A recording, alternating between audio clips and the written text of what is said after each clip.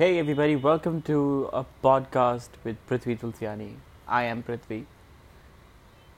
Today I wanted to talk about the Office US version because the British TV show never really caught on outside Britain, much like British thing. Like colonization, that didn't really work for at least about after 200 years.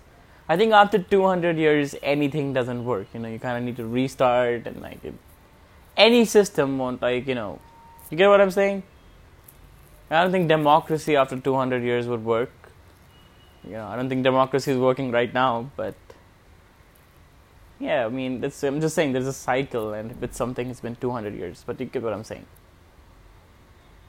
But the Office US version is nothing like the colonization. It's actually the opposite of it.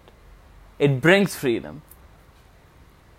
I think it's one of the most loved TV shows all around, and I think it's something that hits home very much with everybody. A show that's for everyone, literally, because you can watch The Office from so many different point of views and still relate to it. Because I think the characters are so well written that they just become timeless and blend into everybody's situation. I remember discussing the show with someone who's a few years older to me and, is an entrepreneur right now, and he's traveled a bit. And he was telling me that he used to love watching The Office to see Michael Scott, to see Steve Carell do his thing with Michael Scott and just be that arrogant and that funny at the same time. It was just something that's what he would tune in to watch.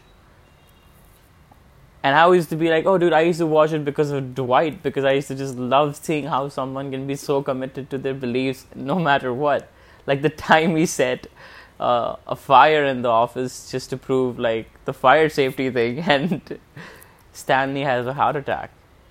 And he still stands by what he did. And I think it's one of the funniest episodes, but the fire one.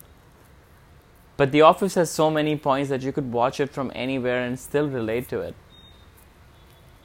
And I don't think there's a lot of shows that do that, obviously. I think every 5 years there's one show that stands out from the rest of the TV shows. Like Game of Thrones is one of those shows.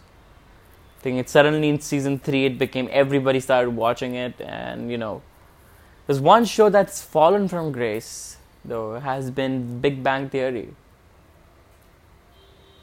I think nobody's watching that anymore. It's just everything. I think Sheldon's figured out. He's not that smart after all. I don't know, but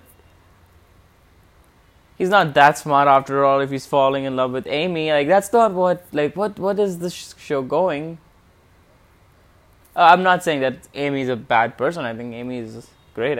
But the show is just so driven off. What's going on? In some ways, because I remember back in 2011, it used to be the show everybody was downloading on BitTorrent, waiting for the new episode to come out.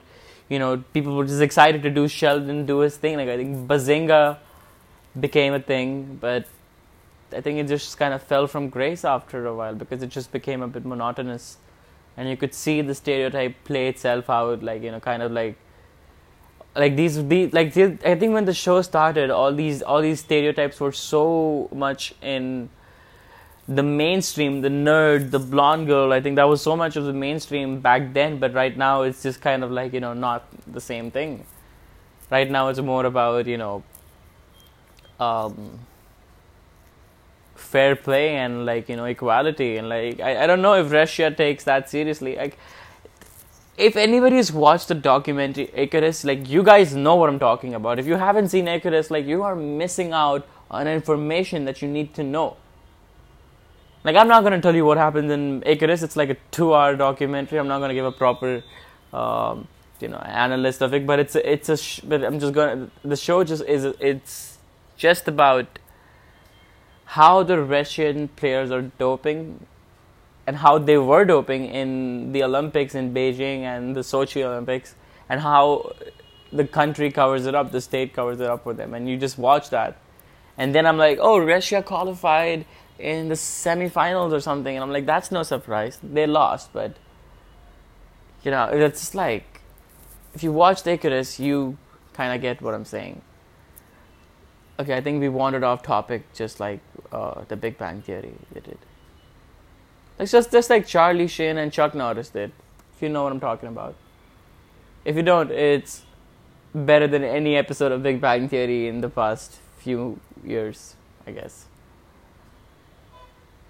But another show, surprisingly, that's fallen from grace, that did fall from grace while the time it was on air, was The Office after Steve Carell left.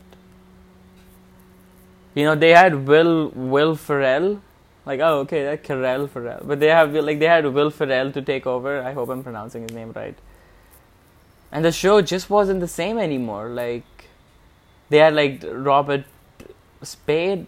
I don't know if I'm saying Robert California. That was funny for a while, and you know, I think the show just was never the same after Michael left, and it never kind of got back to the same, you know, level after that. But yet, in hindsight, when you watch it from, like, if you're binge watching it from one season or something, so the storyline makes sense. But I think while the time it was on air, it just kind of never got out to the same energy as it did before. So I think that show also kind of felt that fall from grace a little bit. That's been today's podcast on The Office. If you guys have any thoughts or comments, let me know on my Instagram, which is at Prithvitul. And yep, I'll see you guys in the next podcast.